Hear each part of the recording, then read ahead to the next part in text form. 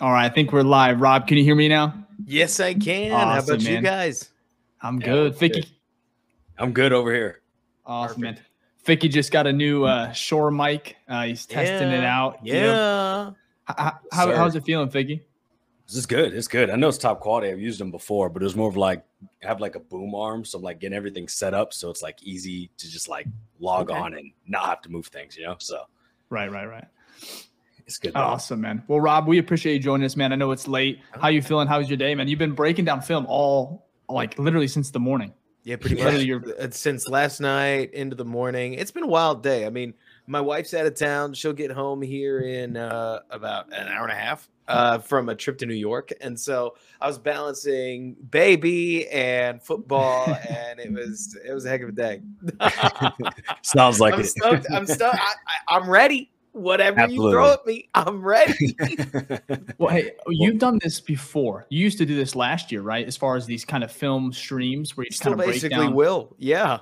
I just seen your tweet. Yeah. What does that schedule look like? Have you gotten that nailed down yet? So, assuming I've got the time for it, time's the big factor, man.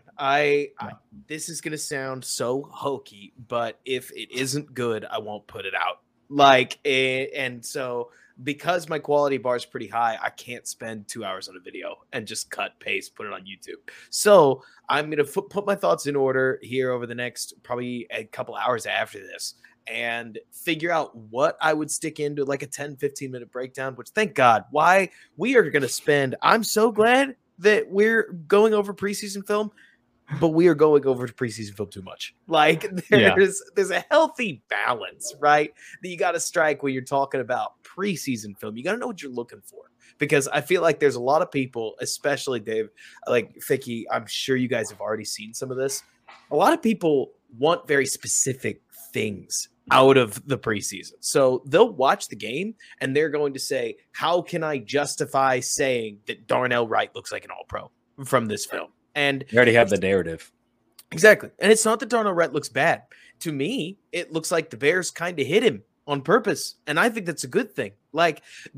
So Tennessee listed Darnell Wright at 335, right? I don't know if you guys have heard me spiel about this. There's no way he wasn't 350. No He's way a big boy. He wasn't He's 350. huge. Big dog. Could have been 360. At the Senior Bowl, he weighed in at 342. At the Combine, he weighed in at 333. Then he said over the summer, he lost 16 pounds. Can you guys imagine what it would be like going from, honestly, just imagine moving around in your day-to-day, having lost 35 pounds. Completely different person, right? Mm-hmm.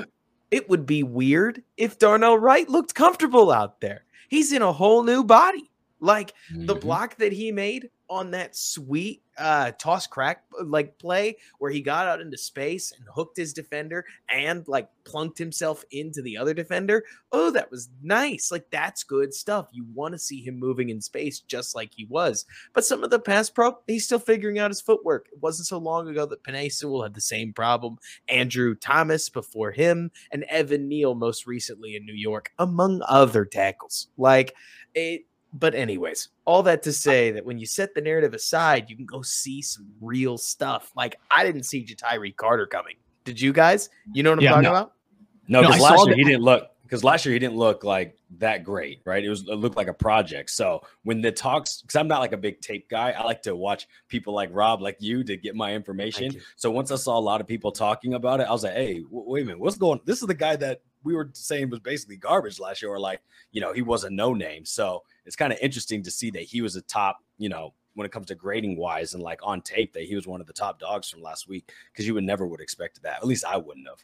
Exactly. I mean, so many of these guys grow a ton from their first to their second year. What doesn't get talked about enough, and if you ever want a party trick at a football thing and you want to sound smart, here you go, is people don't remember that these draft picks spent actual time practicing the 40-yard dash, practicing the 20-yard shuttle, practicing the broad jump. So instead of practicing football, Dave, they practiced jumping, working out in underwear, and tuning their body up to test as well as possible. Everybody does, but it means that the moment they get drafted, they go to rookie minicamp, they get doused with a playbook, they hit OTAs, they're off for a couple weeks, and they're back at training camp immediately. That moment from January to what? I guess the next like May when OTAs roll around is their first professional offseason. And it's why you see guys generally take their biggest step between years 1 and 2. Obviously, for some positions like tight end, quarterback, it's more complicated than that. But for somebody like Carter, Ficky, he's a 7th round pick. You're not expecting anything from him. The fact that he made the 53 is a big deal last year. Yeah, and stayed on it. And so this is that season where you're like, okay, Carter, show me a little something. And I honestly thought his tape reminded me a lot of Nate Davis, ironically. Like, he looks stout in pass pro. His hand usage was really surprising. Good. Thank you. Yes. Like, I posted 5 of his reps instead of like 30 because I was like, nobody cares about hey, we get him in. I think a lot of people actually do. And like you said, I think as far as like the preseason, it is just preseason. I think the big thing with Justin Fields is that overanalyzing those 3 passes is just way too ridiculous. But there's a lot of other cool, like if you're watching other players like Carter, Darnell Wright, Tyreek Stevenson, there's so many young guys that are just intriguing to watch. I can't wait for next Saturday too. But I think this is what you're talking about, the clip with Carter here. So I'm going to go ahead and play it. Just let it go through. But what did you see from the film from last Saturday? So what really impresses me is when an offensive lineman's feet look really sound. And if you watch Carter, not only is he channeling power well through his lower body, but his footwork is deliberate. Play that one again. Play the pass pro clip again. Because a lot of guys can run block, but watch him in a true ISO one-on-one pass rush rep, the second one in the clip.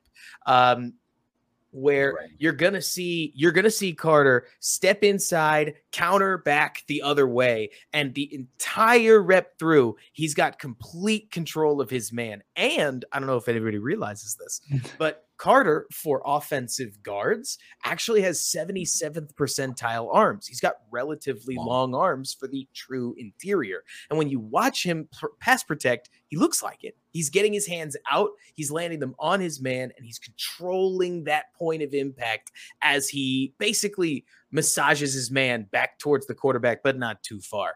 It looks very reminiscent of the way that the Packers have been running offensive line for forever. Think about all those guys that you guys grew up watching that were holding but not.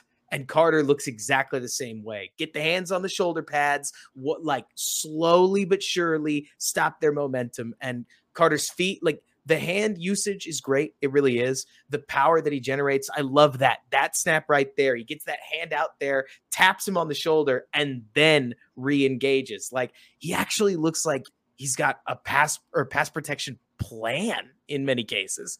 So it's fun. I got a question for you. Do we feel the level of competition, right? Because obviously preseason, I think people don't take this into factor, right? Well, I know you do, but as a general, sometimes we don't know, how good was the competition that he was going against in that game. So based off that, obviously there was no Aaron Donalds out there and things like that, as you never expect, but as there shouldn't be, there should never be. But do you still feel confident that if there was someone maybe of higher, skill set, do you think he would performed at least at a foundational kind of level there? Well, that's where things get weird, Ficky, because people forget how bad the average NFL lineman is against guys like Aaron Donald. Like, you need to be able to hold your own against an Andrew Billings or a DeMarcus Walker type player, like a baseline NFLer, before you're going to have a shot against a star. It's not too long ago that in 2020, Alex Bars got thrown out there against Vita Vea against the Buccaneers, and Vita Vea ate his lunch. I remember that. What I look at when I'm watching a player like Carter, because like you're saying, you can't put them up against Aaron Donald in a game like this, because that's just not going to happen. I thought Carter's reps against the twos, like those first couple reps, he looked capable out in space. He looked like he was in control, and the form looks good. Let's put it this way. It's like walking into a weight room, seeing somebody's benching, they're not sweating, their form looks good, they're pushing weight, and you say, okay, I think we could do a little bit more. Is he going to have problems? Is that form going to break down when we play against better players? We won't know. But I can tell you, a guy like Alex Leatherwood, his feet didn't look as strong as somebody like Carter's. And I would look at a guy like that and say, there are going to be problems when faster, bigger, stronger players come to play. But with somebody like Carter, you see all the right things. Enough of these lights are green that you say, hey, if he gets thrown in there in a depth role, maybe he surprises us. It's why we don't have to campaign for him to be the starter, which thank God, right? Right. But instead we can look and we can say, okay, if he and Lucas Patrick are depth interior linemen, this looks like a relatively capable player that can step in and turn out snaps. That's what I was going to say. Because a 7th rounder, right? We're not expecting, like, if you become a starter, that's great. That's like, wow, right? Obviously, you probably, as a 7th rounder, we'll probably find higher talent. But if we have a 7th rounder, like you said, the expectation is sometimes those guys don't make the team. So if we have a 7th rounder that can be a serviceable backup, because as we know, offensive linemen get injured all the time in the trenches. Right. That's a great find and development. So I'd be very happy and comfortable with that. It also, one other thing that I didn't get in here is that he being Carter is doing the same thing that Nate Davis does, where when he doesn't get engaged, he looks to help the guys next to him. I think that's going to be really core for a Bears team that's starting a rookie tackle. So I love Darnell Wright. Here for Darnell Wright. I think Darnell Wright is a great choice, and I don't regret passing on Jalen Carter because the Bears got that piece at offensive line that has to develop. But I see drafting a rookie tackle, almost any rookie tackle. I don't care if you're taking Paris Johnson, Darnell Wright, Broderick Jones. You're buying an egg and you got to wait for the chicken. You're buying a seed, you got to wait for the fruit. Like if the Bears had taken Jalen Carter, their defensive line would be better, but the rookie tackle they draft next year, you still would have bought an egg and you would have had to wait until 2025, best case scenario. I don't think the timeline fit. So having guards next to Wright that are able to look over his direction and capably help him out, I think is going to help Wright focus on defending the edge and not focusing so much on two-way play. He basically saying to himself, okay, on this play, if I get beat inside, I've got a guard helping me out. I've got a running back coming in to chip for me instead of having to basically play on an island. Braxton Jones may not be the kind of tackle you want to leave on an island forever, but at least he's got more experience there than Darnell Wright does. And that's great because, look, the Bears offensive line is much better than it was last year. It's still a work in progress. And to me, especially with guys like Tevin Jenkins that haven't finished the season, Cody Whitehair that's been nicked and bruised up recently, I think it's a positive that a guy like Carter emerges here, Ficky, and we say, okay, you know what? Worst case scenario, we're not starting Rashad Coward. Exactly. It's like our depth has gotten so much better because our starting talent has gotten better. So obviously people get pushed down, which is good. And it just reminded me this, I got PTSD when you talked about going to help other people out, but it reminds me of Mustafa, where there'd be so many clips of where he'd have no one to block and that man would just like look around. And I'm like, bro, go find someone, go help out someone. It'd be hilarious. So yeah, it's good to see that because obviously I think Darnell Wright's a great pick. Like you said, double down on that, but it's a rookie tackle. We saw that Braxton Jones had a good year as a rookie. Yep. It doesn't mean he was a top 15, top 30 tackle in the league. He wasn't. He had a good year as a rookie. So we're going to expect some, sacks to come through on that side. So.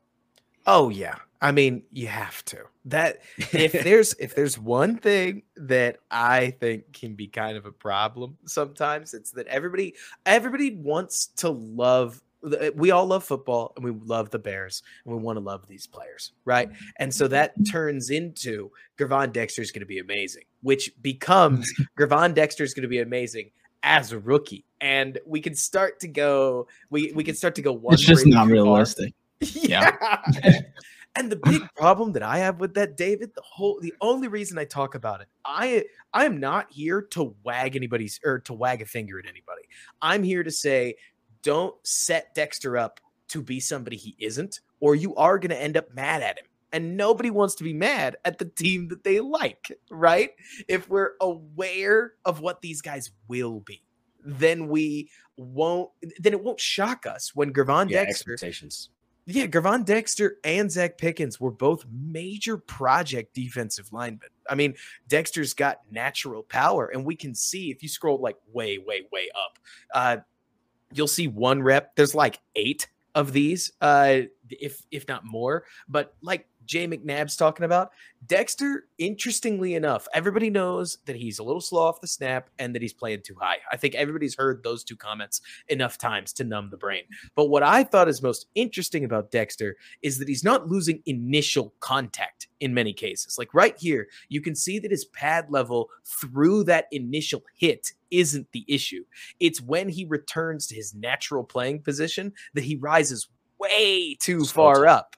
And I mean, he just got to football. I think he started playing his senior year, if I'm remembering correctly, of high school. So some of this stuff isn't fundamental to him because he doesn't have some extreme Pop Warner background. But with Dexter, it's going to take time. Well, Rob, if you're looking for flash plays, I actually think you're better off looking at Zach Pickens because he's got a sweet first step and long arms that can create problems when the play happenstagely favors him. Let's put it that way. He's not a 2-gapping defensive tackle, but like we saw with that with the stunt where Pickens got his sack, he just blasted through the defensive line because the guard basically played him wrong, looped around, and picked up a sack. Bilal Nichols had like 3 sacks his first year off of being unblocked. It happens sometimes with defensive linemen. With Dexter, we're going to need to wait a little bit to see the full package come together, and that's totally fine. But I think they did on purpose, Robert, because I think what we've seen with Poles and his moves in both 2 drafts now is that he's really putting a lot of, I guess you'd say a lot of hope in coaching, right? He gets these guys with some raw talent, right? That have, the stuff you can't teach, size, length, speed, things like that. And then he's hoping that within a year, with the coaching staff, that they'll get it down. We saw that last year with Dominique Robinson. We're seeing it now with Pickens and Dexter. Yep. And so, that's why I think that if we can go in with that, first there should be just the expectation of rookies they're not all Jamar Chase and Justin Jefferson. It's just, you don't get that. Okay. No. When they come out of the league, they don't just blazing saddles. So understand that these are rookies. That should be the first level. And the second thing, understand the type of rookies which we're drafting, which are more projects, which you hope in 2-3 years line up with like some of these other guys we have, Fields Peak, that it's like, okay, now we have a bunch of dogs on the team. At least that's my opinion. Well, especially because like you have to acknowledge the human element for us to really access like the beauty of tape analysis. And no, it's not me trying to get highfalutin. It's me talking about how Ficky, one of these guys, Gervon Dexter, just got drafted. He's living one of the best years of his life already. And yes, he's working hard, right? But if you ask him about his mindset, he's going to tell you pretty much only good things because he has no expectations. He's probably going to get playing time. And he's got a guaranteed contract for 4 years. The guy across from him could very well be a 29-year-old grown man trying to make sure that with every single snap that he does what he can to keep food on the table for his daughter and his brand new son, right? Like these guys are living their life, and the veterans especially, like they've spent 5 years in the league learning offensive line technique, 5 years in the league, like battling, scraping for their job. And now if they get cut, they're going to have to explain to their wife and child that they're moving again and that they're going to change schools and that all their friends are like, they're just going to have to leave them where they are. Like it's a different motivation. You know what I'm saying? Yeah, sure. And that's fine. It just means that rookies, like there's a lot to get in the NFL. Football as a profession and not as a hobby. Like technique beyond just what works in college. Getting beyond that, getting beyond just whatever was working for you there against guys that were on scholarship, but that's about the end of it. Right. I love taking guys that are raw balls of athletic clay, Noah Sewell, Gervon Dexter, Zach Pickens. Sure. Of course I would have loved the Steelers, Keanu Benton, but all the guys that I would tell you I would have preferred got picked earlier. Like that's part of why I get that there have been some Bears fans that have complained about the different picks, but honestly, I feel like the board just got picked clean right around 51, 52, And that's to be honest, I'm on the narrative now where, or I guess how should I say this? I approach the draft differently now. At the end of the day, right? I have no idea what these guys are going to be. None of us do. Right. So I don't even think it's fair to even complain at the beginning, because these are all just lottery tickets, right? That are with a lot of complex variables, a bunch of them, and nuances that are going to determine if these guys are stars or not. So I feel like, maybe after a year, you can start to have some questions, right? Like how I feel about Velas, like, hey, maybe catch a punt here or two, right? Let's figure that out. But I just feel like from the beginning, there's so much they have to learn. It's just like when you get a new job, right? I can't determine how well you're going to be within the first week on the job, right? I need to see you actually do stuff, learn stuff, pick it up, and apply it. And there's going to be mistakes along the way too. So I agree completely. But I do have a question for you. That someone in the comments had. Do you think Dexter will be the 1 and Pickens the 3? They can be interchangeable, but it seems they're working on putting them in the opposite positions. So generally speaking, BT, I would have expected that Pickens would be the 3T and Dexter would be the 1 tech. But what I keep seeing, so in the first drive, I wish I had the tape. Sorry, I don't. The Bears lined up. They had Justin Jones. I think they were on a basic over front. So they had Justin Jones on the play side, run straight, 3 technique, and they had Andrew Billings as backside 1 technique, right? Followed so far. In that, Justin Jones ate the double team. Generally, you're not expecting your 3 technique to eat the double team, but the wider that teams are getting in their run game, the less we're trying to run between the tackles, and the more often we're running off tackle, we're running wide zone, we're running stretch runs as far as we can get, the more often I wonder if they're acting as if the 3 technique has to be a primary run stuffer. I could very well be just like reasoning my way into something that doesn't make sense, to be honest with you, because traditionally speaking, the 3 technique absolutely should be your quicker, lighter pass rusher that you can put 1-on-1 and he can go whoop people like DeForest Buckner. But I wonder if the Bears are attempting to anticipate a wider stretching run game that they're going to face on a week-to-week basis, especially because guys in their division, Detroit and Detroit and Minnesota and Green Bay, thinking about all of them, come from Shanahan-esque roots in their offense. I not quite Ben Johnson, but he does a lot of the wide running stuff too. And that means you've got to be ready to defend the edges of the defense first and force them up the middle, where if you lose there, well, I guess you just take your loss. But I don't know. I would have expected. Do you guys have a take on this? Because I would have expected the bigger, stronger Dexter to play 1 technique and the lighter Pickens to play 3 technique. But they have to have a reason. It makes sense to them. And I trust them. So it doesn't. Yeah, I don't know yet either. So I trust them because they know the guys better than I do. So I'm not upset with either. But yeah, when they were first drafted. Yeah. It made sense. You thought the big giant would be the guy who blocks up both holes, right? Because he's big enough to do so, But speaking of big giant, Andrew Billings is a huge person. Like ginormous. I knew he was big. If you've got the Billings reel, you can go back to that one. But like early on, Billings was getting thrown around. It's preseason for everybody, and it kind of looks like he was letting guys get under his pads. Watching him on the goal line, like he ate his Wheaties and got after it. Because let's see, it's that first rep you're going to see the guy gets under his pads and just blows him off the ball on this double team. You can see him getting walked back, and he throws himself throws the guy off, but he got blown off the ball. And then immediately he gets into this, penetrates. Elijah Hicks comes off his back. And then right here, he just rips this guy all the way into the backfield underneath. Like, he's a massive person, and the Bears can use a hog like that on the interior because they're going to need him. I actually think it's almost discomforting how much of the Bears' defensive line play, like especially against the run, might hinge on a guy that's now on his 3rd 1-year deal. Like, he's exactly the kind of player the Bears need. They don't really have a backup, right? So maybe that becomes Dexter, but it sure isn't Pickens. Like, you can look at Andrew Billings and what he's doing right now and know that he's not taking on that Zach Pickens is not doing that and taking on a double team. But it is wild. I'm curious with the Bears, by the way. The hidden X factor here is DeMarcus Walker, who's really big for a defensive end. Like, he could feasibly play 3-tech because I think he plays at like a natural 290, whereas most defensive ends are closer to 265.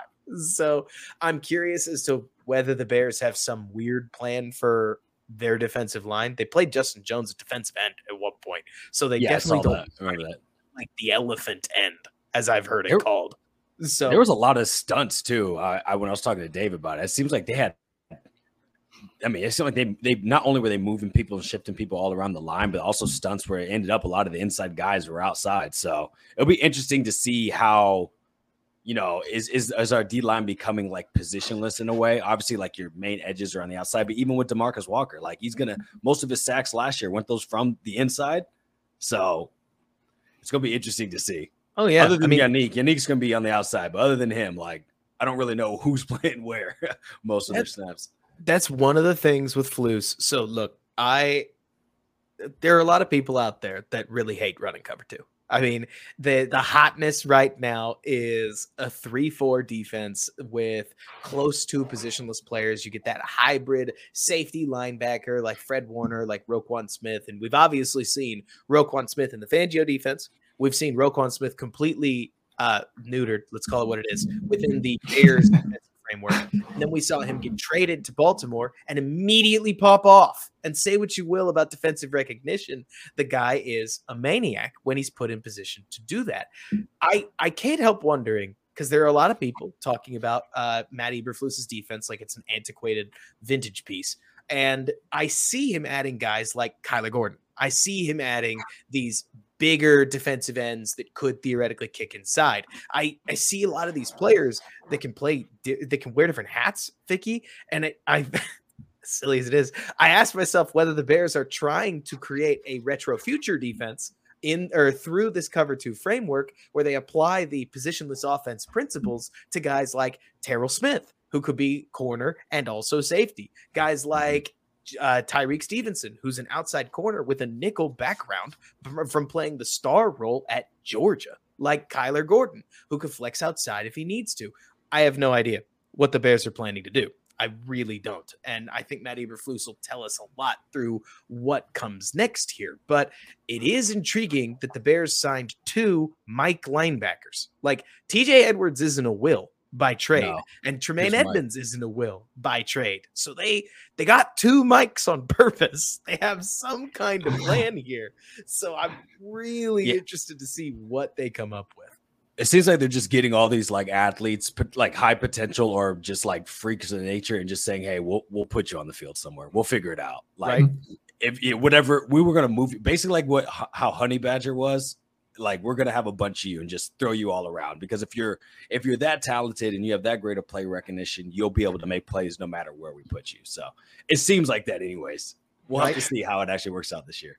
So Rob, you mentioned Tyreek Stevenson there. I want to jump to him because I was watching his tape. I was very excited to watch him on Saturday. I want to know kind of what you thought of his play. Obviously, you kind of tweeted a lot about it, but there's a competition at cornerback. And for me, I think it's personally done. I don't think there's a chance that Stevenson, barring like injury or something like that he doesn't, win this spot. So, but what did you see on the film? I'm going to go, this is like a 2-minute clip here. You broke down a ton of things. Yeah, I'm going to roll it. You just kind of tell us what you saw. So one thing I always look at with corner, first of all, Stevenson was always probably going to start because he's a 2nd-round pick. I mean, as sometimes you got to follow the money in the NFL, and the investment they traded up for him, no less, was always going to lead to him winning the competition, though a competition's good for everybody. With corner, what I'm always looking for is a player. Give me somebody that can at least take a couple downs away. Make me a couple of plays. We start there. A lot of people want a lockdown corner, but I want a corner that's competitive and forces the opponent to be perfect, right? Like, if you're going to complete something on your corner, you want them to have to work for it, put the ball in the right place. And if they make a mistake, you'll knock it away, or maybe, just maybe, you'll pick it off. With Stevenson, I think you see the athletic potential plain as day. You can see that he can move. Like right here, he gets beat on an inside drag route that pretty much nobody wouldn't get beat on unless you have absolute, you're one of the fastest players alive. But his pursuit, he catches up to his man and makes the tackle on a play where I've seen a ton of fast players in the NFL pull away, turn the corner, and pick up almost 30 yards. I mean, it's small beans, but it's more that you can see the long speed that Tyreek Stevenson has because he tested really well at 40, and you can see why here. I do think he's still having issues flipping his hips. That's a major, I wouldn't call it a problem area, but in his college tape, the moment that he flips his hips, he loses a lot of speed and momentum. And so that's an area that he's going to have to navigate more than likely with contact, which is something he really likes. And he didn't get to hit people a lot with his hands or collision them at the top of their route. But I loved the first, if you could back it all the way up to the very first rep, that's one of my favorites. And the main reason I wanted everybody to see it first, where Stevenson anticipates the out route and just sticks with him, glues to him, and Malik Willis, I think it's Malik, it might be Levis, it's hard to tell. Levis. But he has to flush out and can't pick up the third down because Stevenson's his primary read. And so once Stevenson shuts this route down, there's no pretending you can go there with the ball. And that's okay. Let me see. Dante, Tyreek, or DJ Turner. It all depends on which kind of defense you're running. DJ is an electric inside guy that can play a little bit of outside. Stevenson is tailor-made for this cover 2 flat defender role. And as we saw, he can come up and hit better than he ever did in college. I mean, in college, he actually missed 17.1% of his tackles. You guys tell me. Does that sound like a good number? 17.1% missed tackle rate? That's not, well, that's pretty low, isn't it? If you only missed 17.1% of your tackles you missed? Oh, that's pretty high. Not trying to lead you to water, but no, that's a good amount. He missed a ton of tackles, almost 1 in 5. And we're especially since you're not, and especially because as a corner, it's not like you're tackling all the time. So like that's right. And if you're tackling as a corner, it's normally to the edge. So that probably leads to a lot of extra yards. Like your tackles kind of mean more. So yeah, you need to have those much lower percentage. This is random. This is random, but whenever I see 29, I'm still not used to it. But I see Tariq Cohen. Like I don't know why it pops in my mind, but I'm just like, why is he on defense? You know, why is he so tall? You know, why Stevenson's like 2 Tariqs when it comes to height. So. Yeah, I mean, 2 Tariq Cohens. We all know there's an even bigger mental hurdle, and that's watching Terrell Lewis. I can't do it. Oh, man. Mac? Yeah, like, I keep seeing Mac. I'm like, stop. My brain's like, Cleo Mac, stop. And hey, that guy, when he wins. So Terrell Lewis and Travis Gibson is going to be a really interesting battle. I thought Travis Gibson played his butt off. Run defense, pass defense. Everywhere. He did a little bit of everything. I mean, he was everywhere.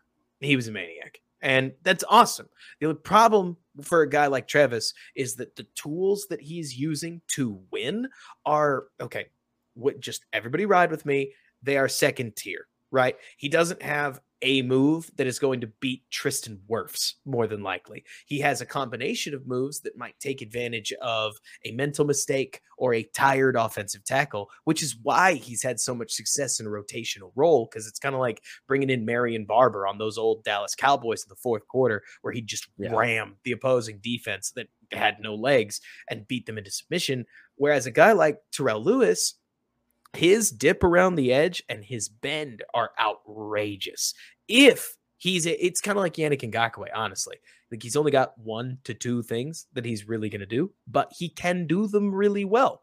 Problem is for him, he's not quite as complete a player as Travis Gibson, but I wouldn't be surprised if the Bears like him more, if only because they just brought him in and they listed Travis on the very, very, very bottom of the depth chart. Like, I don't know what's going on. Travis, though, another comment to make here. Travis Gibson in 2021, I think, had like a 90 PFF grade rushing the passer. I mean, he was an animal.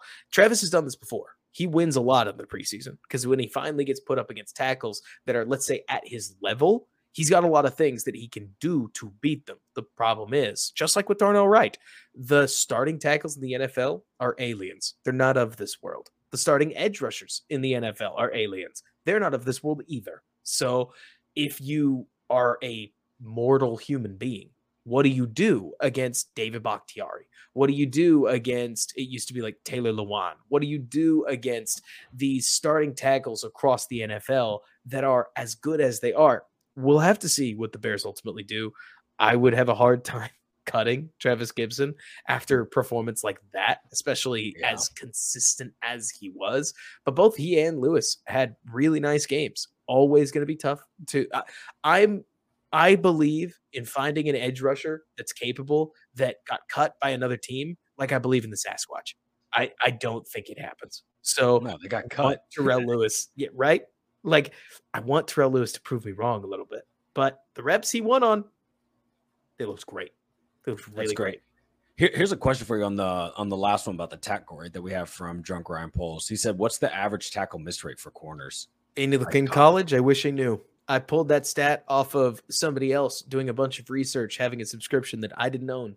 But if I had to guess, it'd probably be around 8%. Total pulling it off the top of my head. But you see a lot of rate stats, like drop rates generally hover around 5 to 7%. Missed tackle rates, maybe you'd get like 8 to 10%. But I'll tell you from watching, his missed tackle rate felt higher than that, because chances are a missed tackle rate includes tackles that you assisted on, like half tackles, assisted tackles that they get lumped in. And those are hard to miss, because when somebody else has already locked up your man, you're not doing anything. When Tyreek was attacking downhill, it felt to me like he missed 1 in 3 tackles, which was not good. But today, or Saturday, so big too. It's like, he'd throw his shoulder out there. He'd just dive and completely wave a miss. The Bojack treatment. I love Bojack. That's my man. But that's the Bojack treatment. But today, man, Flus has him using his arms. He's using all of his length to his advantage, and he looked violent out there. I thought it was fun. I mean, in the preseason, you want to see if the guy's got the mental attitude to declare that he belongs. And I thought Stevenson made his mark on the game, which is all I'm really looking for from a rookie. I mean, we're talking low bars here.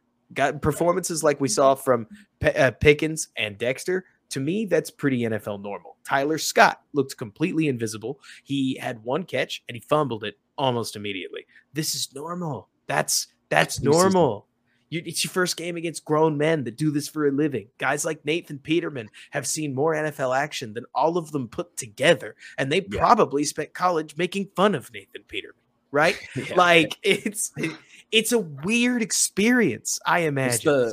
It's the first day on the job. That's what it is. It's literally like your awkward first day on the job. Yeah. Things are going to happen that, like, after your first day, even your second day, you come back and you go like, oh, okay, I feel so much better. Like, I feel way more comfortable.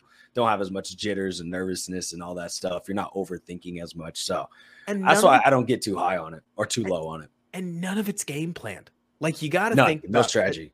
You got to think about how, like, Christian Watson can go to bed knowing that third play of the game, he's going, like, the Packers are going to call something on the first down. Better way to put it, the Packers may know that on the first down they pick up, they are going to send in a play that's going to be a double move on the outside. And if they get cover 3, Christian Watson's going to be wide open. And they know, because of the way that they game planned it and the way they know the Vikings run their defense. So Christian Watson, Dave, can go to bed at night thinking, visualizing, like, okay, this is what that cover 3 alignment would look like. And if we get it, I'm going to run my route exactly like this, and I'm going to be wide open. Not in the preseason. You have no idea what calls that are going to get that up. Yeah, you don't know which line like is going to be blocking for which quarterback. You don't, like, PJ and Peterman and Badgett throw completely different balls, and you've probably caught balls from all of them. So the way that you run that in, or the way that you run that slant, is going to be completely different. It is a mess you have such interchanging people, like rotations and stuff. And you don't even know when those are happening. So you're just like, it reminds me of, like, sometimes where a team will lose when the second string quarterback comes in is because they didn't game plan at all. Like, when the quarterbacks are different, and you're like, they should have not won. But if they were to, like, the next week, that QB2 goes out and the team game plans from the last half of the other game and just destroys them, right? Because they spent all their time knowing that this is the guy we're going against and not this guy. And you have so many, this guy, that guy, this guy, that guy, that I don't even know. Like, what you can't game plan. It's like physically impossible. So it's impossible, and it's super taboo. Like, not that you're not trying to win in the preseason, but it's, as I understand it, everybody wants an evaluation tool. They want every snap to be geared towards the best evaluation possible. So hammering one corner that you think kind of sucks doesn't help the other team's other corner get better. Like, not that the other team is tipping a cap and intentionally targeting one corner over another, but you're supposed to spread the ball around even within your vanilla offenses. It's such a song and dance, it seems like. And then you look at a guy like you look at a guy that, like the Bears opening offense, and they didn't call a single drop back. And then suddenly PJ comes into the game and they're like, all right, we're dropping back now. It's like so many drop bunch backs. of drop backs. Deep balls. I was like, yo, it's like they felt like they needed to catch up.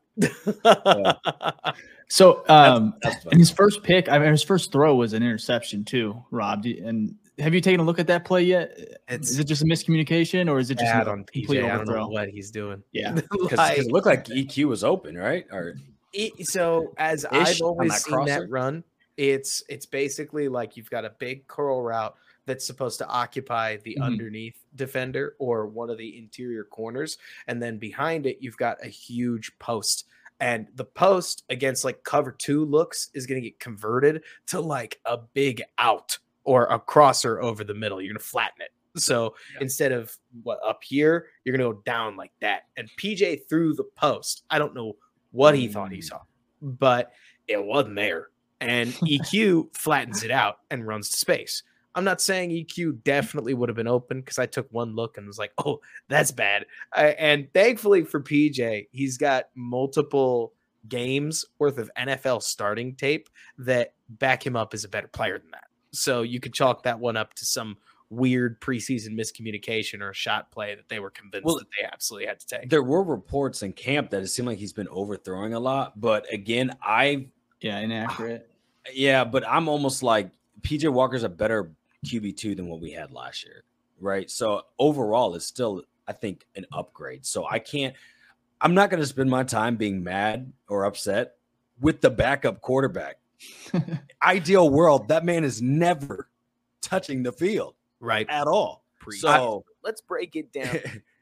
I thought that was Robert actually talking. That's why I was like, wait a minute. Oh boy, that's me. I tend to see so much hand wringing about, like, I try to be as realistic as possible. Bears scored on one of the most basic people will wring their hands over nothing. Let's break it down and see what interesting Dave quarterback. Wait a second. Sorry, David's playing, I think. All right, got you. My bad. Go ahead, Robert. You're good. The backup quarterback is important, but like I think Simeon to Walker is a little more of a wash, if anything. Simeon's got a little bit more NFL expertise, but Simeon's not going to be near as comfortable in such a boot-heavy offense. Like the Bears seem as if they are geared to run an offense that does next to no true drop back passing. I mean, we'll see. The Bears could prove me wrong. But my guess, if I had to make one now, is that they're going to try to do the full Shanahan style offense where they pretty much run on every down, or they run play action, or they run a glance RPO, and they keep piling guys into the formation so that they can draw out more linebackers, so that they can punish those linebackers with guys like DJ Moore, Darnell Mooney, and Chase Claypool. The Bears have too many receivers.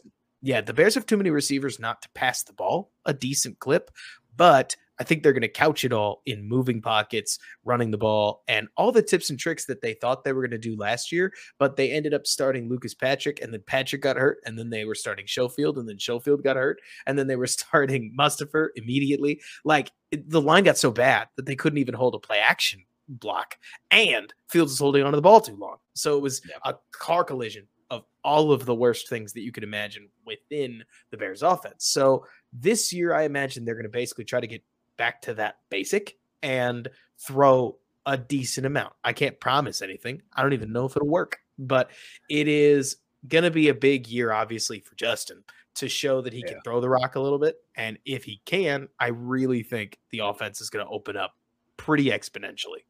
Well, I would love to see us move him around, because as we saw last year, that's where some of his best plays were. It also helps buy him time, getting him out of the pocket and things like that. We saw. Let me put this way: it's not that I don't have faith that Fields could do a standard drop back and run those types of offense. He can. He can do it, but based on what we've seen so far, let's do the stuff that works, that we know that works, that we've seen, that a little bit have more confidence.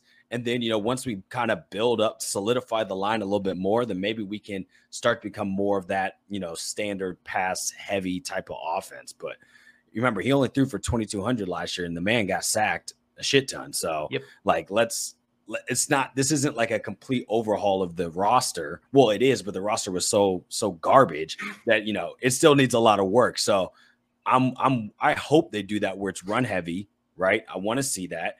And then get a lot of boots, a lot of RPOs, because those are easy plays for someone who ran for 1,000 yards, right? Right. Make those linebackers have to make a decision. They're probably going to mess up. Fields is going to make the right choice. And, and now we're seeing he's actually making, as we saw last year, he had some issue with the easy plays. It's like, if it's a impossible play, he'll make it for some reason. But like if it's like the dink and dimes and here, just drop offs, he wasn't doing. So I'm hoping with that now in his second year, we'll see a lot more passes as well that would have ended up in sacks, because now he's looking, okay, instead of downfield, I have someone right here for 3 yards. That's what the defense is giving me. Let me drop that off. So I agree with you on that. I hope it's more of that Kyle Shanahan offense, like more tailored to that, because I think it'll keep Fields more safe, and I think it'll lead to better decision making. At least that's my opinion. But I tend to agree with you. And I mean, it's not that I think Fields is going to have to run the run and shoot, but I do think it's okay for us to say out loud that there are a lot of other quarterbacks in the league that are a bit more schematically diverse than Fields. Fields is a lab created explosive play.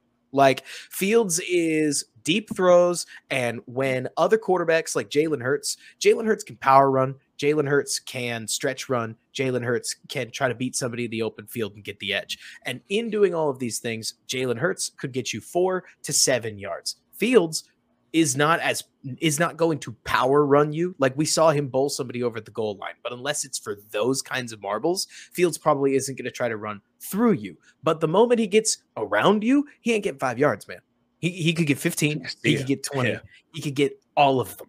Like he is somebody who can just rip a defense open with the talent that he has. With that said, you got to remember, like when you think of some of the best quarterbacks in the league, especially timing, right? Some of the guys that get the ball out of their hands the fastest. There's this weird trait that I'm going to name some names, and I'm going to see if you guys can pick up on what I'm putting down, because you think about guys like Tom Brady, you think about guys like Peyton Manning, but you also think about guys like Mac Jones. You think about guys like Nick Foles. You think about guys like Matt Ryan. You think about guys like, oh gosh, I can think of more. But is the word unathletic? Sorry. Yes, it's a survival instinct. Getting the ball out on time for Derek Carr, especially after his leg injury, was the difference between taking another massive hit from a 300-pound person or not taking that hit and getting praise for it because the offense is able to pick up some yards. With a guy like Fields, I would be shocked if he had the sense of timing to run a West Coast offense. That would be completely different from what he did for years at Ohio State. And he's been keeping plays alive his entire life. Why would he throw the ball? Right? Like, yes, of course, he wants to throw the ball to pick up extra yards, but Justin Fields holding on to the ball is a better play than Mac Jones ever could envision holding on to the ball. It's a very bizarre feedback loop. When you look at a guy like Fields and you see that play that he made against the Lions, the first one, like the first Lions game on that third down, when he didn't throw the ball to Darnell Mooney, which admittedly Mooney was pretty covered, maybe 18% completion percent, or like chance of a completion if we're being really kind. And instead, Fields veered to his left, drew 2 defenders, veered to his right, drew 2 more defenders, beat all of them in the open field, and then crashed through the goal line or threw a man at the goal line to score. That is a play that, I mean, very literally, maybe one other quarterback in this league could make. Maybe Lamar Jackson could do it. Yeah, I don't think Jalen Hurts could do it. I don't think Josh Allen could do it. Is he getting over the goal line there, though? Oh, Lamar hits. Lamar throws his shoulder like he's got extras. Like, I mean, he hits like a train, Dave. I will never understand it. How big is he? He's 6'3", right? 6'2". Is he 6'3"? He hits pretty tall. He hits like he's laying everything on the line. To put it really nicely, Justin Fields plays quarterback like he's played quarterback at quarterback camps growing up his entire life. Lamar plays quarterback like he learned it, or like he learned it just playing ball and all the trimmings that come from that. And it just makes for a different game. But the point being, yeah, Lamar is 6'2", 230. I did not realize he was that big. Yeah, 230. I mean, it's bigger than Fields, and you see it on some of those third downs and fourth downs. He will run a guy over. But the point being that Fields hasn't learned that he has to throw the football. Like, he's got quarterback coaches telling him that he has to throw the football, but the actual survival, like biomechanical feedback loop, keeps kind of telling him, no, you don't, dude. Like, you can run. It's fine. And so I think that there's a lot of learning that's going to go into Fields' career. We should see fruits of it this year because it's his second year in the offense. We better. He does have weapons that should get open to his degree of openness. And now he's got to be a little more accurate throwing the football. Yeah. I love Fields. You guys love Fields. There are a lot of quarterbacks that are putting the ball exactly where receivers want them. Fields was actually pretty good about giving receivers a catchable football, but they had to jump for it. They had to lean for it. They had to go down to the ground for it. Well, we saw that this week. We saw that this week with that screen, right? I mean, great play, got the ball, but I mean, he did throw it backwards and low. So, I mean, am I too concerned? No, but because you have someone like DJ Moore, if you're going to do that, was his first. That was his first pass of the game too, though. Like he's just second. Oh, because he had the screen to fullback. Yeah, the card blocking. Hey, still second. It was nothing but screens or flats and screens. That was hilarious. And I don't care. Because when I look at a screen like that, I mean, it's a tunnel screen. So happenstantially, Fields kind of gets lucky, right? Because had it been a swing screen, you can't throw backwards on those. You've completely killed the momentum of the play. But on a tunnel screen, the wide receiver's trying to work back into the middle of the field. So Braxton Jones has to go block the linebacker that's on his way there. And that is such a hard block that Moore standing still unintentionally shaves the angle down and makes Braxton's block a little bit more possible. So you could even argue that Moore wasn't going to go anywhere in the first place for a hot minute. Point. And maybe he was trying to throw it. I mean, obviously not low. No way. Maybe he was. Fields' body language looks like a bowler that shanked one, right? Like he's lean with it. Fields doesn't like his own throw. I'm saying that it's easy to over scrutinize a lot of these things. And then you go watch anybody else's tape. And you get some of these plays where Joe Burrow has stapled the ball right on Jamar Chase, but you get a lot of other plays where the broadcast showed the quarterback throwing to a wide open receiver. And that's great because on the all-22, you realize the receiver had been standing there for like 2 full seconds just waiting for the football because it was not thrown in stride. Nobody cares half the time. We really only do this when we're criticizing the quarterback, right? Like we're going to pick apart Mitch Trubisky's ball placement. With Fields, I tend to think that, honest to goodness, like I tend to think that Fields, his whole bit right now is that he's pulling an extra defender out of the run fit, out of coverage, out of the pass rush. One defender minimum has to account for Justin Fields' legs on every single play. That's going to create extra space. Extra space creates more room for error. And I could care less whether Fields is hitting guys perfectly in stride. I don't know if it'll be as important as the 15, 20-yard chunks that Fields could pick up with a ball that's, I mean, as long as it's not low, something that maybe Darnell Mooney has to stop for it, but then he can start moving again afterwards and pick up plenty of yards after catch. Fields is, I think, a whole new thing. Like, it's fun. Let's have fun with this. He's the most extreme version we've ever seen of this Jalen Hurts, Josh Allen, Lamar Jackson quarterback that started rising up over the last couple of years. Patrick Mahomes technically fits in this category, and Daniel Jones does too. The dual threat quarterback, the true athlete, better than other athletes on the football field. It hasn't really been a thing Like you've seen the Randall Cunninghams, you've seen Michael Vicks, but they've been treated like the exception. There's like 7 of these guys in the NFL. McNabb, maybe Donovan McNabb before he got older. Right. Yeah, exactly. You see some of it, but then people color cast it and make it seem like it's just one specific type of player, and then guys I'm sure. I know. Then you get guys like Allen and Daniel Jones who fit into this mold too. And I don't know how Daniel. Sorry, not to knock you off here. Gucci said I don't know how Daniel Jones. Yeah, I was saying the same thing. I don't know how Daniel Jones. That is the most unathletic quarterback I have ever seen. He can book it. Like he can book it, but then he can trip over his feet. It's crazy. He picked up 650 yards rushing last year. Like he ran all over us on those bootlegs last year. He did. All over us. Had Brisker looking left and right. And so you end up with this player, right? Like not just Fields, but like this archetype for a quarterback that Jordan Love doesn't fit into that, for better or for worse. Jordan Love is much more like all the quarterbacks we've ever seen in the NFL. But how many of those quarterbacks are at the top of the league right now? Like, if we were going to classify pocket generals at the very top of the league, it's Joe Burrow, it's Dak Prescott, it's I don't know, Justin Herbert. We're going to technically count him.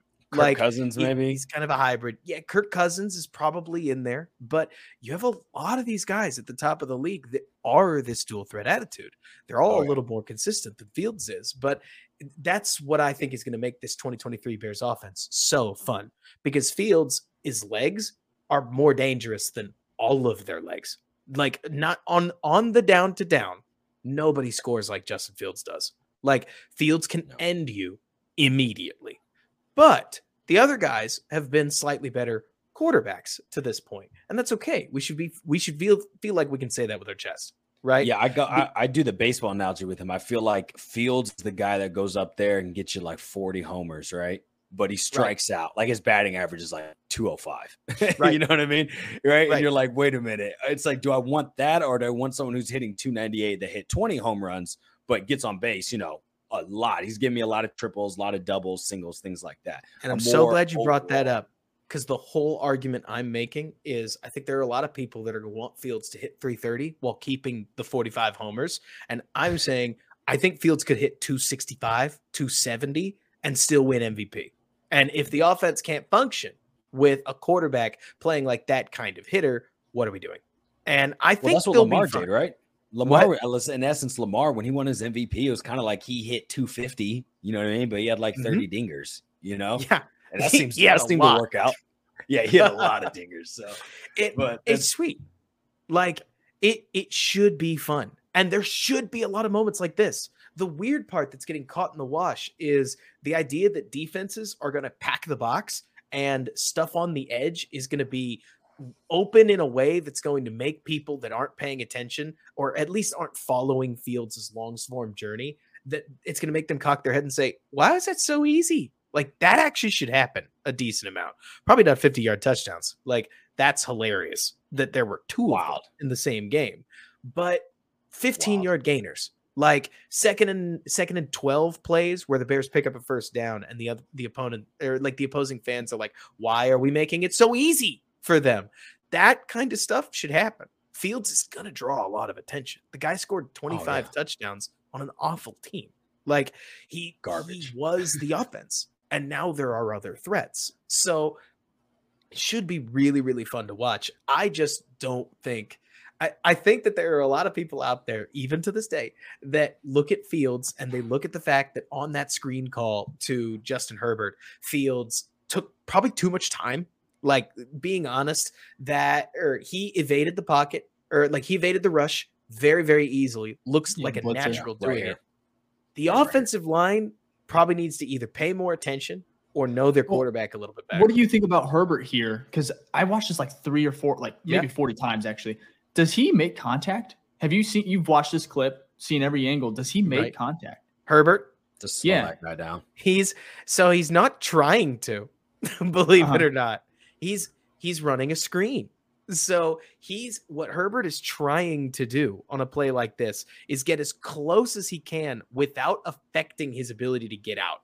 because the closer he gets on a play like this, the more the defense is going to react to, oh, this is clearly a screen. When he steps up like he's picking up the blitz, he's basically burying the fact that it's a called screen and catches a break that way.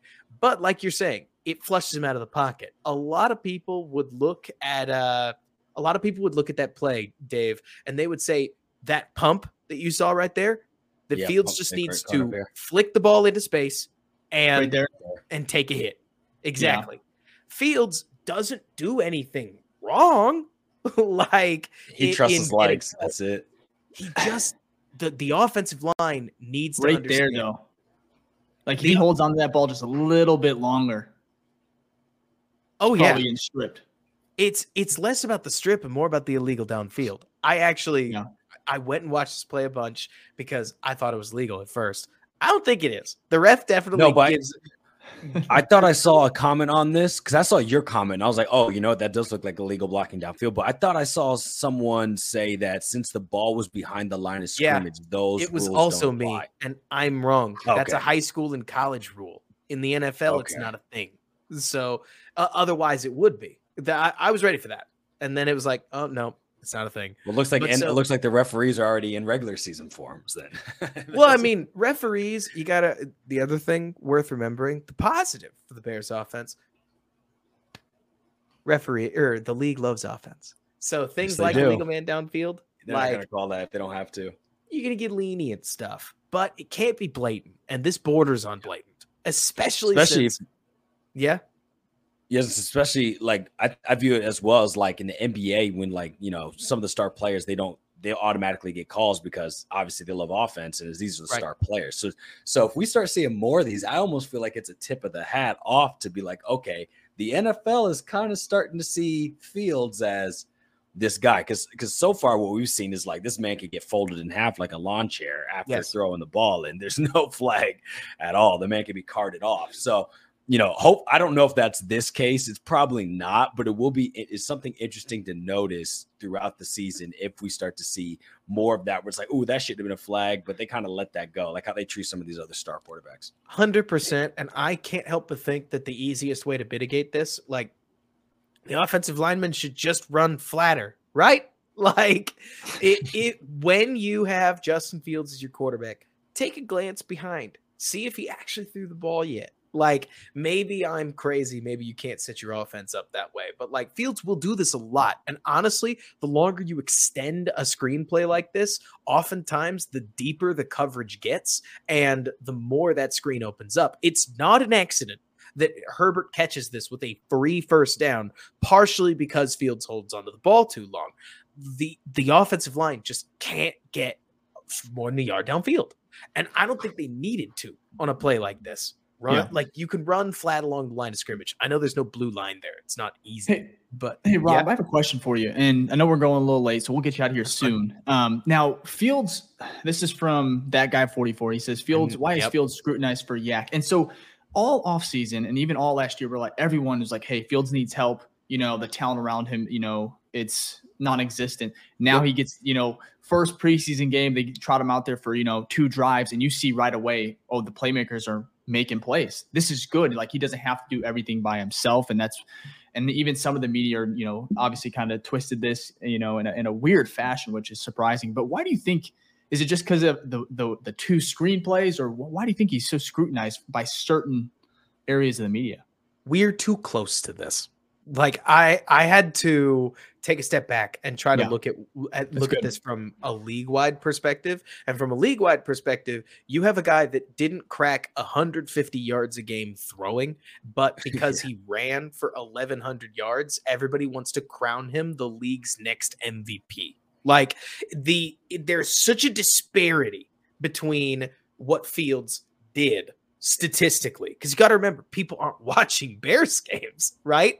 Like they're seeing, not like us. They shouldn't be. They have seen the highlights. They've seen the highlights, Ficky, and then they've seen 7 straight choked drives, like at the end of these games where the superstar did not win for a litany of reasons. We could come up with all the excuses in the book. I think they're valid excuses, but to the casual NFL fan, I actually think it's easy to to understand why they think Fields is overrated. So then this guy comes out and he throws 2 screen passes, and it goes in the books as 2 50-plus yard touchdowns. And the story writes itself. I mean, like, perfect quarterback rating, 40-yard average. Like, people just didn't, I assume anyways, people just didn't want to spend another week hearing about how Fields is going to be the MVP because of some preseason bullshit. Like, and I think you're right, Rob. Like, as far as like MVP, for me, it's like I would love for that to happen, but it's like that is so unrealistic. Like, it's going to take it's going to take a giant leap from Fields, and then everything is going to have to practically go right for the Bears to get in that spot as far as Fields being MVP. But if he just shows that he's a franchise quarterback, I mean, that right there is good enough for me. But like all the PFF, tweets, like the media is almost setting him up for too much hype or, even failure if he doesn't meet those high expectations. But it is a good bet. I mean, the really funky part to me about Fields and the MVP is that I actually think Fields could win I'm never going to say it's easy. Fields could win the MVP. He's got so much narrative behind him that truly, I mean, what's the statistical benchmark he has to hit? Like, if he has 3,400 yards, somehow finds a way to score 37 total touchdowns and also rushes for 1,200 yards in the year, he could win MVP. Will it be as impactful a season as Mahomes throwing for another 5,500 yards? Probably not, but that won't stop him from winning MVP because there's precedent to crown somebody an MVP with those statistics. And if I've learned anything from LeBron James, probably not a safe thing to say in front of a Chicago audience, but if I've learned anything from LeBron James, it's the voters will get tired of crowning the same guy MVP over and over. So chances are Mahomes isn't getting it this next year. And so your narrative-based bets that would be easy wins would be if Aaron Rodgers throws for 5,000 yards, he's winning again. And if Fields, Lamar, or Hurts would be another good one. Or Russ, if Russ was like a statistical bounces back. A lot of these guys could win MVP, but honest to goodness, like, I have no idea how much the 4,500 total yards would. That's a good point, John. Would equate to wins. That's the main thing I look at is it's like, would that many yards mean a bunch of winning? Probably, because I said 37 touchdowns. And if they rush for another 11, they're at 48 touchdowns and they're a top half offense by last year's standards. Like, there's just a lot of points on the board. And it would be hard to lose games with scoring that many points. But yeah, like Dante's saying, he could lose to Mahomes. Like, if he beats the Lions in week 11 and week 14, God forbid the Bears win the division, 9-8 or not. Like, Fields is going to be fourth in the MVP vote minimum, not because he even earned it. Like, it's so funny because you could argue that this is a down year for MVP voting. Like, there's no obvious win if you don't think maybe Herbert. Like, maybe Justin Herbert would throw for a gajillion yards and also make the playoffs, or Trevor Lawrence would take that next step. But Fields has such an easy time rushing the ball. All he has to do is put up like NFL standard passing numbers. And I think people are going to work hard for him to get it because of how bad things have been in Chicago for the last, what he's endured in Chicago. I'm really not trying to gas everybody up and be like, Fields is going to be the MVP. The season's going to rule. It very well might, but I think the MVP part is almost separate. Does that make sense? Like, the MVP part could just be emblematic of the fact that this is an offense. Okay. Here's a good way to put this. We've all played video games before, right? Have we all played Madden? Have you played it yet? Oh yeah, I got it downloaded. It came out today. Oh, you did? And all I've heard is server issues. Yeah, it was nothing but server issues. But have you ever created a character and then happenstantially run your entire offense through your character because you want to set no one else is getting the ball. Yeah, no one else is getting the ball. Yeah. Justin Fields' offense in this next year is going to be run through him way more than most players. Like him, Josh Allen, I don't even know. Technically Hurts. They have Hurts run the ball a lot. Those three guys are going to get some of the most usage in the NFL. Let me see another point. How people are going to say he's not doing anything or he's carried by his players. Yeah, exactly. Right, that guy? I did say that. Where it's like the moment that Fields passes the ball to somebody and that they do something and pick up free yards, people are going to realize how many of these quarterbacks have been picking up free yardage for their entire lives. Quick screens, like the Chiefs were number 1 last year, right? With Yak. Yes. Also, not all Yak is created equally. Like a dump off screen looks easy. Mahomes sniping somebody on an over route that becomes a 35-yard touchdown looks hard. And so a lot of this is eye test, man. A lot of this is people trying to find the words to say Fields doesn't look like as good of or as commanding of a football thrower as guys like Justin Herbert. And I think the real answer is to look those people in the eyes and say, it doesn't matter. He's currently the most electric athlete in the NFL. And as much as people may want to make that not matter, as much as people may want to try to say, well, yeah, but compare him to Mac Jones can't do what Justin Fields can do. And defenses won't treat Mac Jones like they're going to treat Justin Fields. That is the entire goal, isn't it? Like the goal is to win games. But extrapolating from there, the goal is to score points. The Bears were lighting up the scoreboard with a terrible team and a terrible offensive line because they ran the offense through Justin Fields and defenses couldn't figure out what to do with it. Like this guy right here. It is so much easier to beat this argument, I think, than we are making it, because we are making it about, well, at Ohio State, Justin Fields is an incredible quarterback. Yeah. Justin Fields is the first quarterback ever to score 3 50-plus yard runs. He's in his career. He's also the first quarterback ever to score 3 50-plus yard runs in a season. He's also the first quarterback ever to score 2 50-plus yard runs in a season. This has never been done. Yeah. Like Fields had 2 touchdowns called back, 1 touchdown against Detroit he didn't finish, a long run against Philly that doesn't count because it didn't end up in the end zone, and a long run against Washington that didn't count because it didn't end up in the end zone. This has never been done, and to suggest that it has is to miss the point. Like he is a whole new thing. He's a whole new thing. The NFL hasn't seen a quarterback this extreme before. And him being a stellar football thrower, I don't even know if he has to be. Like, I think he has to hold water as a football thrower. Like, get the ball. We saw the play in camp, right? The snag by DJ Moore. He misses DJ Moore high. And DJ Moore reaches back and catches it anyways, doesn't break stride. Are you talking? Is that the early clip from like the beginning of preseason or training camp? Yes. Gotcha. The one where on the slant, you see Moore sky all the way backwards for the ball, pull it down and run it in anyways. Fields doesn't have to be this like perfect player, I don't think, from the pocket, because what he's going to do to defenses should change all of the calculus. Let me see. Hang on, Tiffany. I've got you. And then while you're looking that up, David gave us a super chat. So thanks for the entertainment tonight, gents. We appreciate it, Dave. Or David, sorry about that. So used to call in our David Dave. So yeah. It's confusing. Yeah, good name. Right? Mm-hmm. Tiffany, I completely agree. Like, Fields will be a product of the Jordan rules while they worry about his running. It should open up for his passing. That is exactly my argument. And like what John said, Fields ran for a better yards per attempt than most quarterbacks threw for. Like, this has never been done. And we are in uncharted territory, and us Bears fans, for better or for worse, get to be on the cutting edge of whatever football has next. Like, I'm so excited.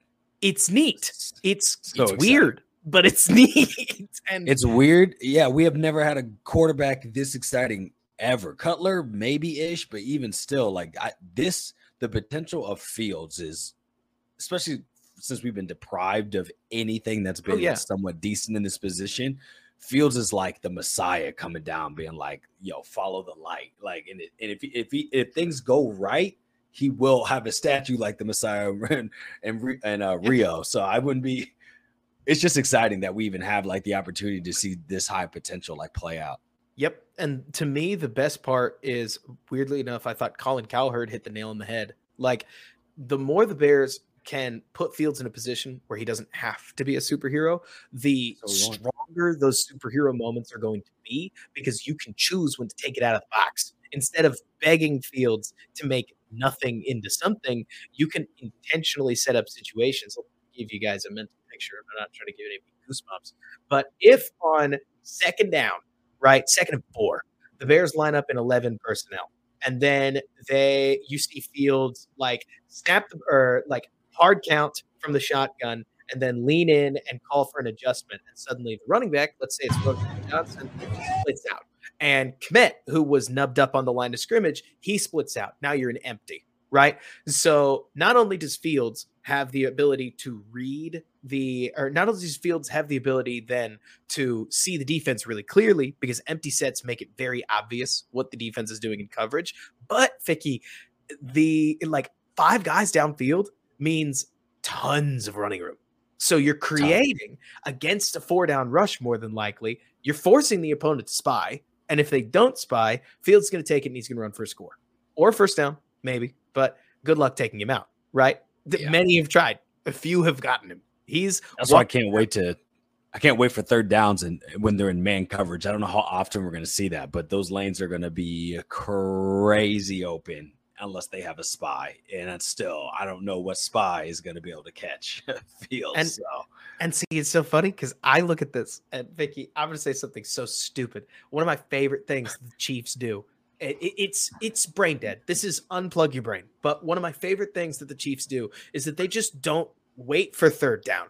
Like, they pull out all the stops on first and second down so that they never have to deal with the pressure of third down. Great. Think about how many of these Chiefs drives went first, second, first, second, first, second touchdown.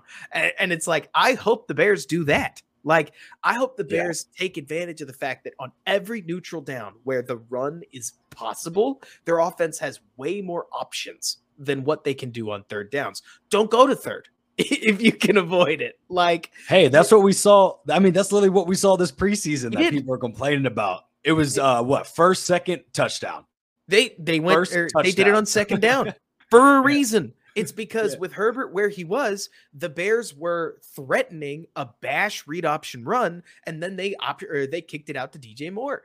The first 2 steps that the linebacker took, you can go back and look if you want to, were in towards Fields. Like, the linebacker that Braxton Jones needs to get out and block, his first 2 steps, he takes 2 steps towards Justin Fields just in case the Bears are running the ball. That's the whole point. Like, the whole point of the Bears offense is to suck you into the box so that they can stretch the edge. And they've got a guy like DJ Moore and also Darnell Mooney. He's fast too. Like, that can punish you even on short little throws like what we saw just this last weekend.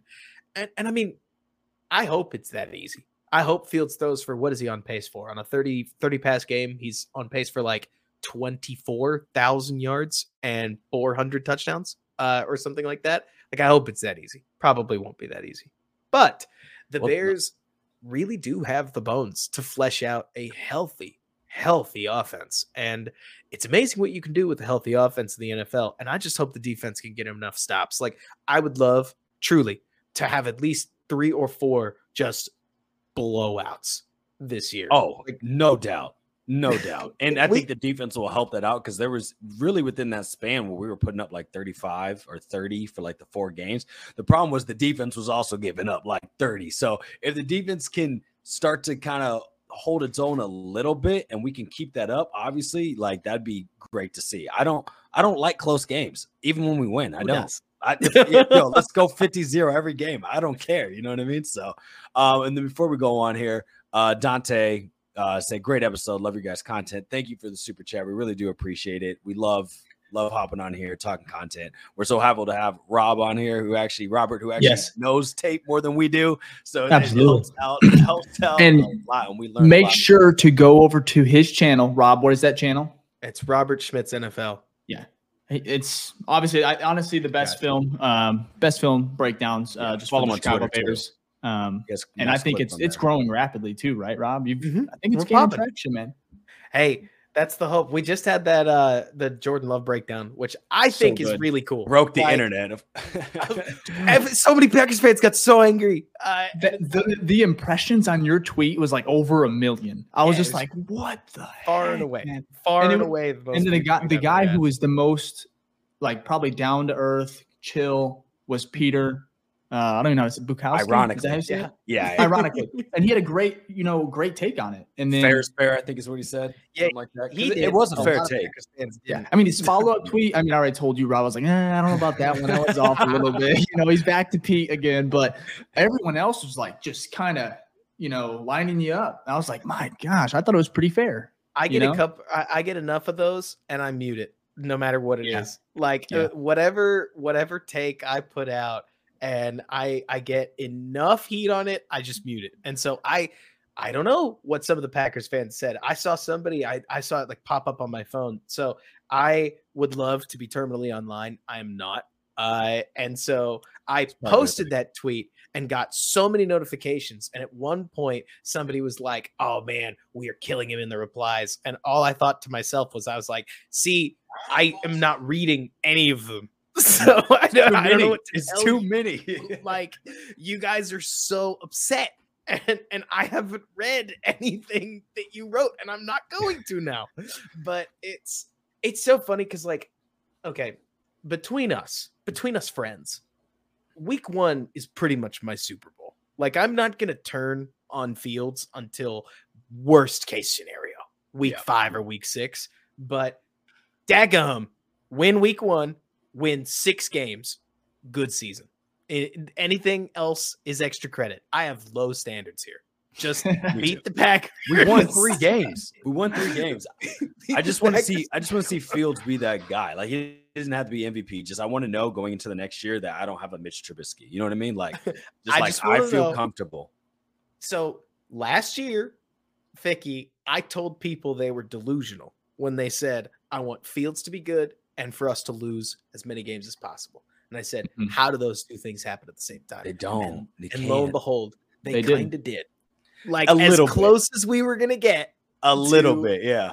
We had to wait 7 weeks. We had to wait 7 weeks, though, for the good to kick in. I'm not mad about it. I'm happy for it. But we managed a 10-game losing streak, and we scored 28 points 5 weeks in a row. And lost all of them. That's amazing. All of them. That's unbelievable. And got the first so many things had to go wrong. So many things. For this to go right. Yeah, even other teams helping us out. Like the Colts game. You go 4th down, you make this wild catch that should have been knocked, and then go for 2 and get it to win. Like, come on. Wow. You're right. Wow. This is off topic. We need to get your numbers up because this cannot be your most viewed video right now. Is it? Love one? Is it the most viewed right now? Love is for sure. I mean, it's like I have 13 videos and 2 of them are shorts. Like, I'm fine. Like, the Love one is Let's run this one up, Yannick. Well, you got to remember that I'm going to work on basically everything I just said about Fields. I'm going to condense into a video. Like, that because it's interesting. Everybody keeps trying to make Fields a thrower. We keep trying to turn him into Mac Jones. He isn't. We should stop acting like he's going to be. Lamar, I love Lamar. Like, I've really turned the more film that I've started watching Lamar. Lamar is a better pure thrower than Fields, and Fields should have better passing numbers than Lamar did in his MVP season because it's rough out there in Baltimore. Like, they don't like throwing the ball. They won't get him any receivers. It's the Chicago problem, but it's magnified. Point being that Fields may be, let's put it this way, okay? This is the most aggressive way I can say it, but really chew on this. Say Fields was about as good a thrower, maybe a little bit better, right, than like a Tim Tebow type. Like, let's get really ridiculous with it. But he's best athlete in the NFL. How bad a quarterback is that? Like, really chew on it, because I think it's better than people keep thinking it is, right? Like, this what if Fields is a quarterback that all he's really going to do is be a good enough thrower to take advantage of the extra cushion that his legs provide. Well, that is good enough. You know, like, you don't have to do Josh Allen's 360 pirouette frozen ropes for touchdowns. And even when he does, he's throwing to Stephon Diggs. Fields got DJ Moore now. If he's going to do it, we're going to see it now. But I don't know. I've started to think that Ficky, people will say, I just want to see Fields throw for 4,000 yards. And I'm like, that would be up there with greatest quarterback seasons ever, because he's not running for less than 700. So if he threw for 4K on top of that, crazy. Yeah. Oh my gosh. That's pretty crazy. Yeah, that's a high bar to hit. That's why I was like, especially coming from 2,200 the year before, the man doubled and still ran for that much. Oh, he'd be MVP immediately. It probably led to like 12 wins, and if not more, which is a lot to go from 3 to 12, which would be the biggest jump of a win margin in NFL history. So we're asking for records to be broken again. So Anthony, highlight Anthony's tweet, because Anthony, I think this is important. You're right. The problem is PFF changed it the year afterwards, like retroactive. So Fields, if you look up any draft article, they're going to say Fields is the most accurate quarterback PFF's ever tracked, and he was. The year after that, they went back and realized that they were weighting intermediate and deep throws too high on the accuracy train and punishing too little for missing on short throws. Fields played at Ohio State like he did, like we've seen him play in Chicago, where short throws were iffy. Those were where he missed, but deep throws were money. And in Ohio State and within PFF's grading scale, they realized that there was a bit of a loophole that they had to fill. When they filled it, Fields fell to just below average in accuracy. And if you look at his completion percentage over expectation in the last 2 years, that's about, actually Fields has been disgustingly low. Don't go look that up. But if you look at Lamar, that's where Lamar has hovered, where Lamar has been. So completion percentage over expectation is, let me see. It's the formula for it is basically math determines the expected completion percentage, and then they take your actual completion percentage and they measure it against each other. So Lamar usually hovers around -2%. So 2% difference between completion and expected, and just a little below there. But that's about where I think Fields will be. Ficky and Dave, like, wouldn't surprise me if he's in that just a little below average for the rest of his career. And if he's opening up space, it won't matter. And he'll be hitting enough of the deep throws that we just won't care. So I'm dying to know how this is all going to go. Everybody keeps chaining accuracy along with quarterbacking. And then you look at some of these other quarterbacks and it's like, it's Mahomes. Like, another example, people will constantly talk and they'll say Super Bowls. You need a good quarterback that throws the ball to win a Super Bowl. And I'm like, according to what? Like, Nick Foles won a Super Bowl. And a lot of the other quarterbacks that we've seen win Super Bowls recently have happenstantially also been MVPs. Like, okay, take Tom Brady and Patrick Mahomes out of Super Bowl conversations. Who are we left with? We're left with Matt Stafford. I mean, is he our gold standard for pocket pass quarterbacking? Especially since he and Burrow both played pretty poorly in that Super Bowl, like, as they tried to throw the ball. You eliminate so many Super Bowl winners when you just take out Tom and Pat, that the answer becomes we don't really know what wins a Super Bowl other than having a lot of variables, an ultra superstar, right? But we do know what makes the playoffs. And weirdly enough, I don't know if you guys realize this, a friend of mine, Quentin Crisco, known as, you can find his handle at Butkus Stats, recently took a look at what happens to quarterbacks with over 600 rushing yards ever. Minimum, all they need to qualify for this list is one season of 600 rushing yards. And that list is like Steve Young, Donovan McNabb, Michael Vick. These guys win games. And I think that's really interesting. To me, it says that if you are a good enough rushing threat to command defensive attention, you will more often than not be a huge boon and multiplier for your offense. And Jalen Hurts, I like to think, proved that pretty well within Philadelphia last year. So Josh Allen's been proving it for forever. So I can't figure out where the bottom is. Like, Fields would have to get the green light throwing the ball and throw reckless interceptions for the offense not to take a step forward. We agree on that, right? The offense wasn't. Absolutely. the offense wasn't bad last year. Like it ended up, it was inconsistent, sure, but it ended up 23rd in the NFL. There's worse. Like the Bears weren't bottom 5, despite being a horrible, horrible talent roster. The roster's better.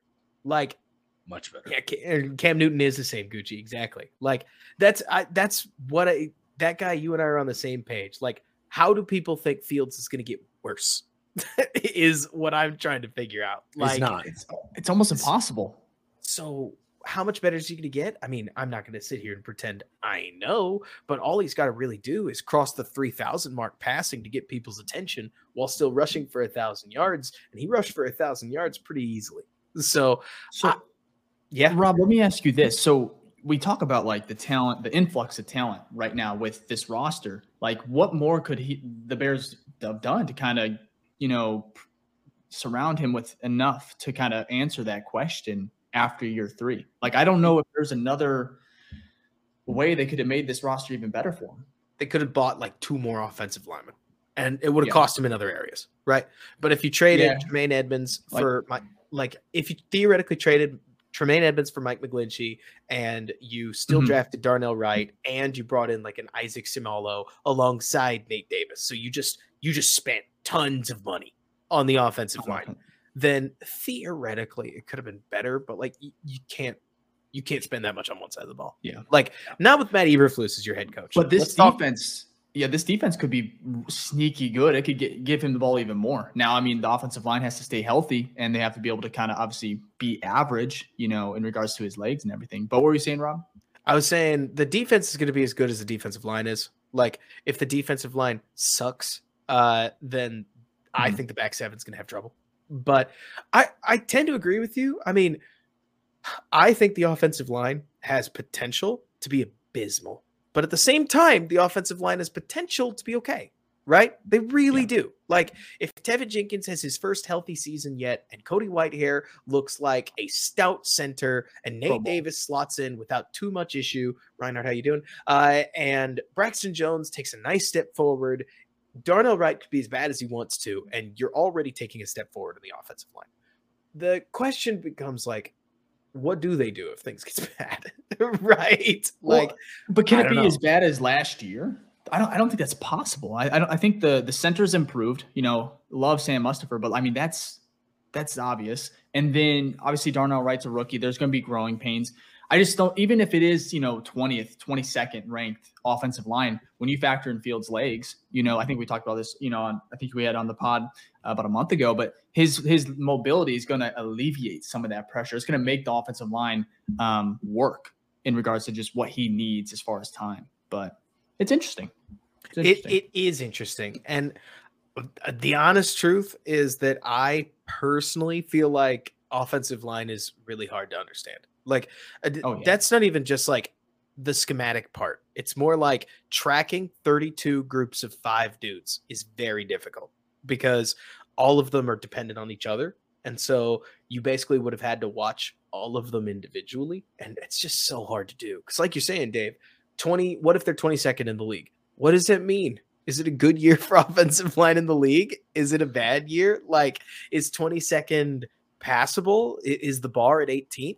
Not every line is good enough to be, let's call it NFL worthy. So I don't know. And so I tend to think that the best thing that we're seeing out of the Bears right now is that because they're leaning into what they're good at, running the ball, and threatening off of it, very Shanahan style, you should see Fields, I hope, throw in more neutral scenarios, right?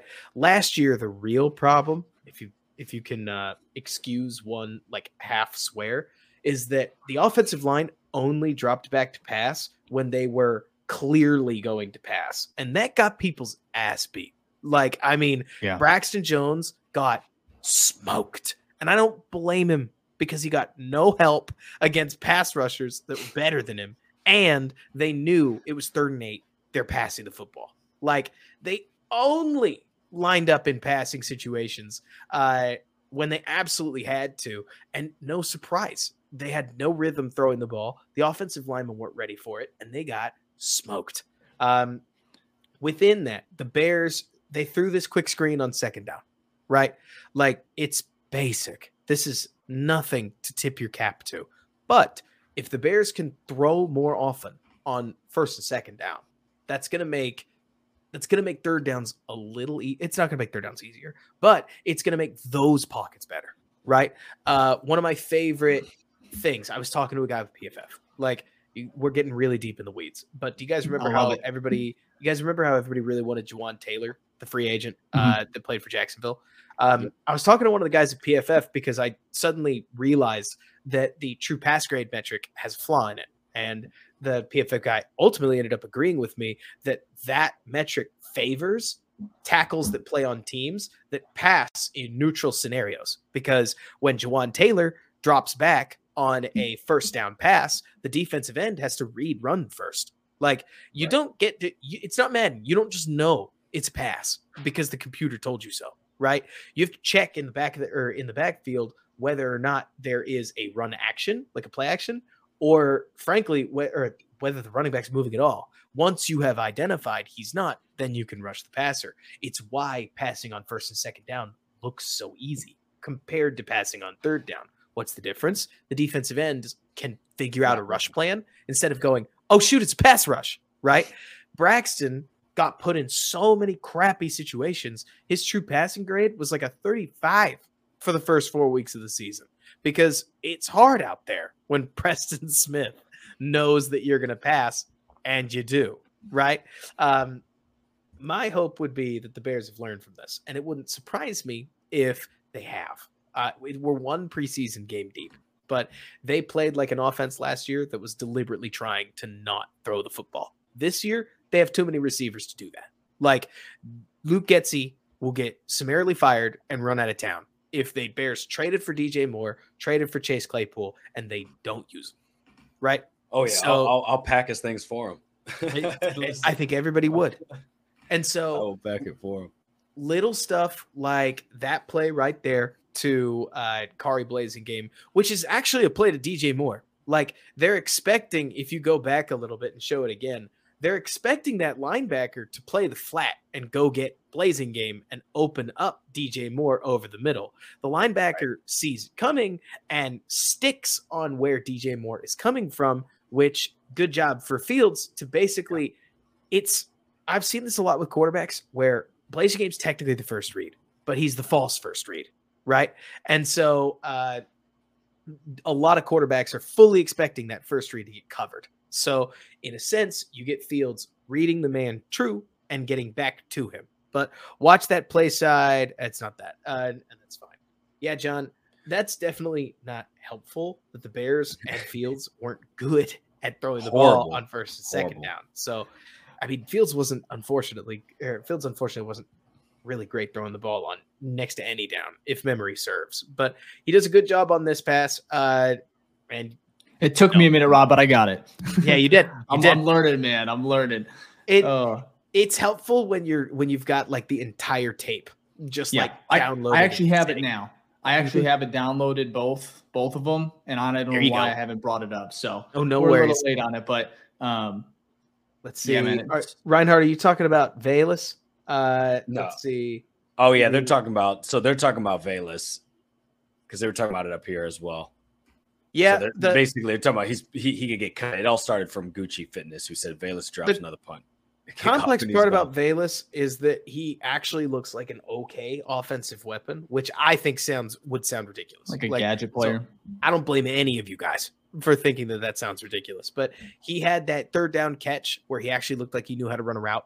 He drew a DPI on a slant where he probably should have broken it off a little faster, but all the same, you're creating a play. But like you're saying, Reinhardt, you can't muff 1/3 of your punts ever in the NFL and expect to get rostered. So there's a push-pull here where the moment you make Velus justify himself as not a special teams player, but like a blocker and an offensive player, it gets hairy. And Jeremy, I got bad news. EQ is absolutely staying. Like, he's no question. He's too helpful a blocker, and the Bears seem to love him. I mean, they extended him, right? Technically? Well, it was a 1 year. Yeah. Okay. It is an extension, but they gave him a year.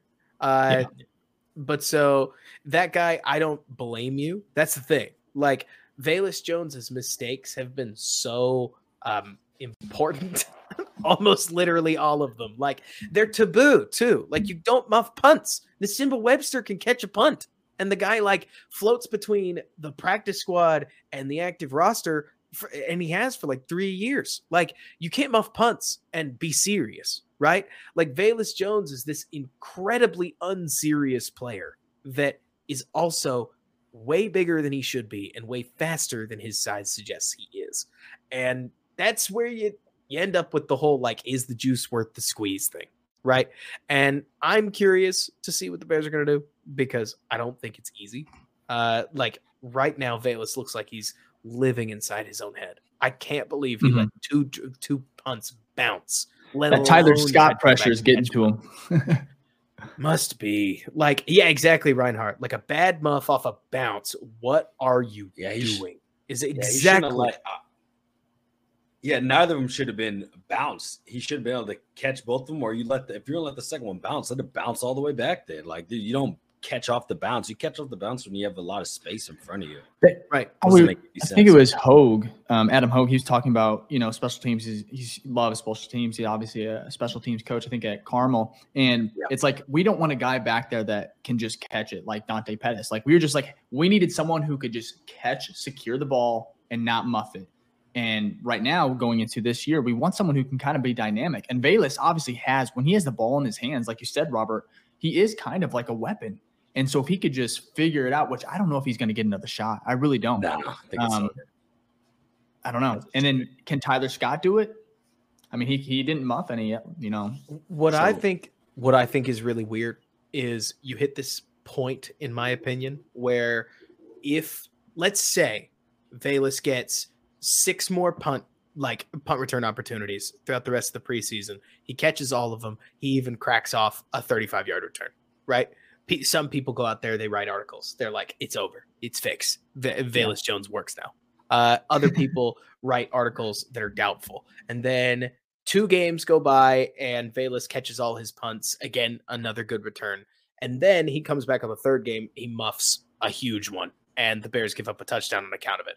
The special teams coach will look like a buffoon that he had to put him out there. And like, if, in my opinion, that Velus muff was so bad that if you put him out there, you are begging for at least another muff punt. And I don't think you can play a punt returner that is going to eventually muff a punt. No. Like you said, Ficky, you cannot play a punt returner and not muff punts. It's like a ticking time bomb. You just know at some point he's gonna fuck up again. Excuse me, but like it's bound to happen. We've seen it too many times. I can't. Right. I'm gonna have anxiety anytime I see him on the field with a punt. There's simply no way you're alone. There's simply no way the Bears don't share that concern. They invested a 3rd-round pick. They are going to try their best to get value out of him. And I mean, Velus Jones was one of the main blockers that set up I think it was Herbert's screen. Like, he got downfield and threw his DB out of the play. So maybe they'll make the argument that he's rosterable as a gunner on punts, a teamer, and etc. This John comment's funny. If the defense is terrible, we don't have to worry about punts. Yeah, that's one way to spin the needle. Yeah, it is. Just let them score every time. We won't have to worry about putting someone back there. And Anthony, that's the thing. I mean, when you're talking about an NFL quarterback, I completely get where you're coming from, but near every quarterback is going to have these moments of divine accuracy. Fields' aggression is to be praised, and some of the balls that he fit against Pittsburgh are really outstanding. But we've also had enough nasty misses that if you need me to go through and cite them, I can. But they're there. We'll be here forever. none of us need to relive them. That's not the point, right?